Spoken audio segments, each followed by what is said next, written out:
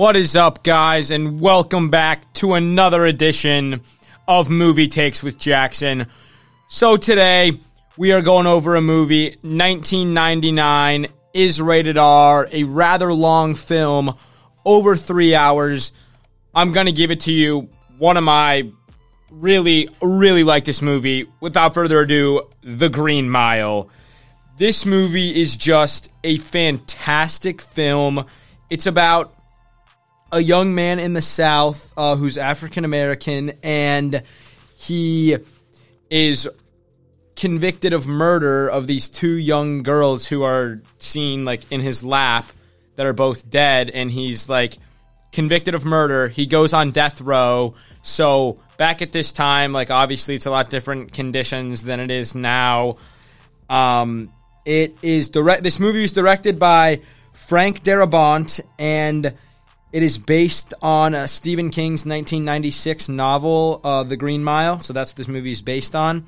So the main character of the story, you could say, is John Coffey. He is the man who is convicted. And then one of the guards at the prison, his name is Paul Edgecombe. He's played by Tom Hanks. And Tom Hanks does a fantastic job in this role.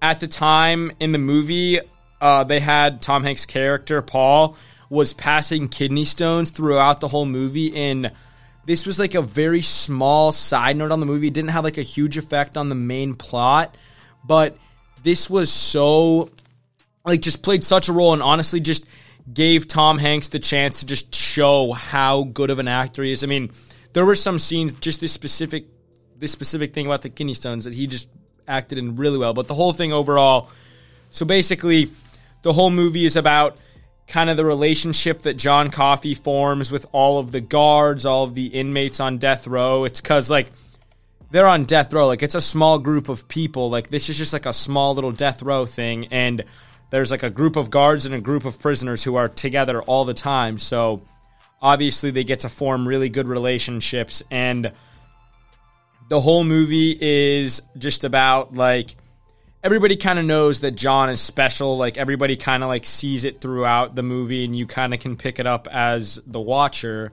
as the viewer. You can kind of see that he definitely has, like, he's very special. Like, he has some abilities and stuff that you'll kind of notice and pick up throughout the movie that it's just, like, really cool. So it kind of, you can see that throughout the movie, and he kind of like starts to show that and bloom that in prison, and that's kind of when these real bonds form, and like people find out that intentions aren't always what they seem to be, and you kind of get a glimpse of almost like how, I don't know, just kind of like how the prison system, I don't know, almost works, like how quick people are to wrongfully convict someone. And just that people aren't maybe willing to go the extra mile to try to find people who are innocent. I know I saw statistics the other day. Don't quote me on this or anything because I don't have like a source or anything for it. So, and I don't know the exact numbers, but it was some astonishing number of the number of death row inmates.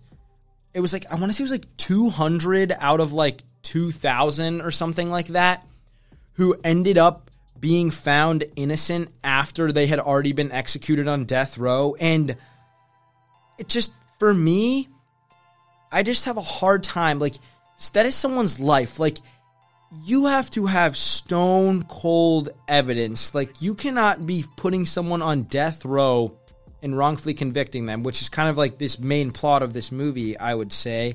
Like, that's definitely an undertone of it. It's kind of like, in my opinion, my take on it, looking at it, is that it kind of is pointing out a little bit like flaws in the system and everything.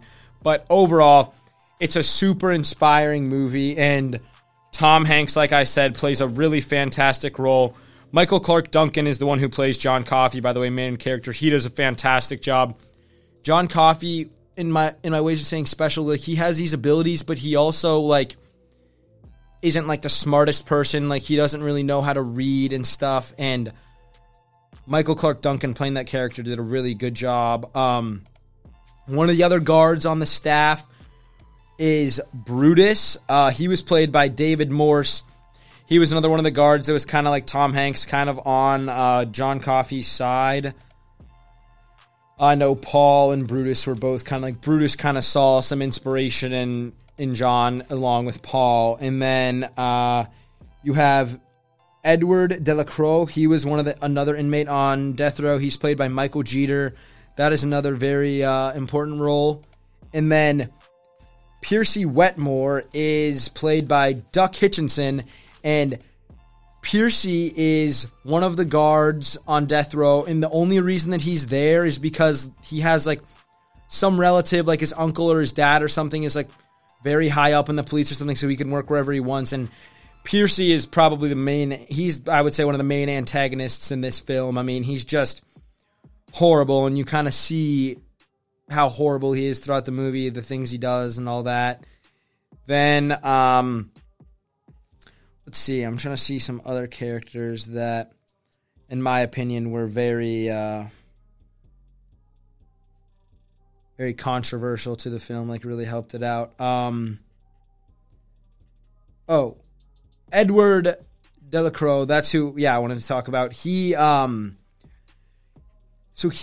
kind of see, he forms this very special relationship with his pet rat that he has, and you kind of see crazy stuff happens with that. I'm not going to say it because it'll spoil the movie, but he has like this pet rat on death row, and like it's like his best friend. Like he spends every day in his cell sitting there, and so he just always is talking to this rat, and he forms a special bond with it. So that's another person you see. And the sad thing about this movie is, so all these inmates on death row, they kind of like form these relationships with people and everything, and they literally make friends, and for however long, and then next thing you know, like their friend is just guaranteed to die. So like they make company with these people, and then they just have to go and sit and watch them get executed. And so back then, the way of execution, nowadays it's lethal injection, most common, in the states it's legal. But it was still electric chairs. So this was like back a long time ago. This movie, I think it took place in...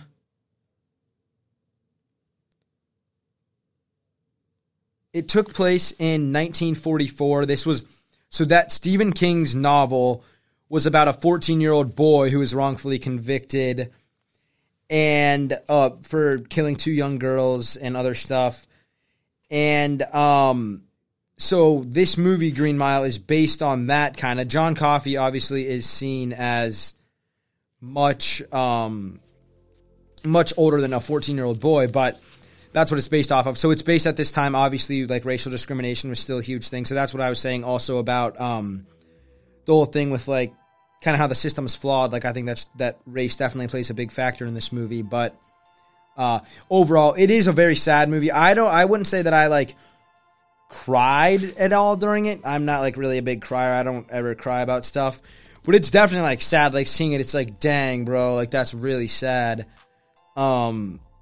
I don't know, it's just the relationships, again, I keep saying it, but it's just the bonds that these people form, and it really is, like, inspirational. I don't know, it's just very eye-opening in a way to see, and it kind of gives you a new perspective. So the actual movie Green Mile it is not based on any true story. It is kind of more just, like, guided along by Stephen King's novel, so it is not actually based on any true story, but overall, fantastic film. There is like a lot of graphic stuff in it. It is rated R, so, and it's a long one. Like I said at the beginning, it's 3 hours long. So if you are not a big fan of like, it's definitely like you like with the like what I was saying with the electric chair stuff. You definitely like see some stuff. And like back then, they had like old electric chairs, and they would like. This is how old the technology was, that they would put a sponge in a bucket of water and get it wet, and then like put it on their head, and then they literally, the person's just sitting in a chair, then they place a metal plate on their head and just strap it around their head, and then put a bag over their head, and then there's literally just an audience in this room. Then they just turn on a switch, and they just let this electrical current just run through their brain and just run down their body, and There's also, that's another one of the things in the movie that there's a huge part. I would say that, the rat, I would say those are probably two of the biggest events in the movie. Again, not going to say anything, but those are like traumatic scenes, kind of like, and you definitely see some stuff throughout the movie. So again, if you have a weak stomach, I do not advise, not necessarily a weak stomach, but just if you're a person that really doesn't like to see like super sad and sometimes graphic stuff, then I don't know, up to you. Overall, I loved the movie. I would probably give it wow. I don't know. It might be a 10 out of 10. It's a really, really, really good movie. But a 10 out of 10, man, not even halfway through the school year yet. I don't know if I can give a 10 out of 10 to a movie yet. Like, I haven't done that yet. Wow. All right. I'll go 9-7. Super good movie. It's like a drama, just drama fantasy. So it's nothing like, normally I'm the type of guy I like action or comedy or something like that. But this movie is not at all like that. Like, it definitely tugs on your feelings a little bit. But overall, like I said, 9.7. Amazing film. Shout out to Tom Hanks. I mean, Tom Hanks' role in this movie is definitely the reason why it was such a hit and such a success. And amazing job by Frank Darabont, who is the director of this. So overall, thank you, ladies and gentlemen, for tuning again. I will catch you next week.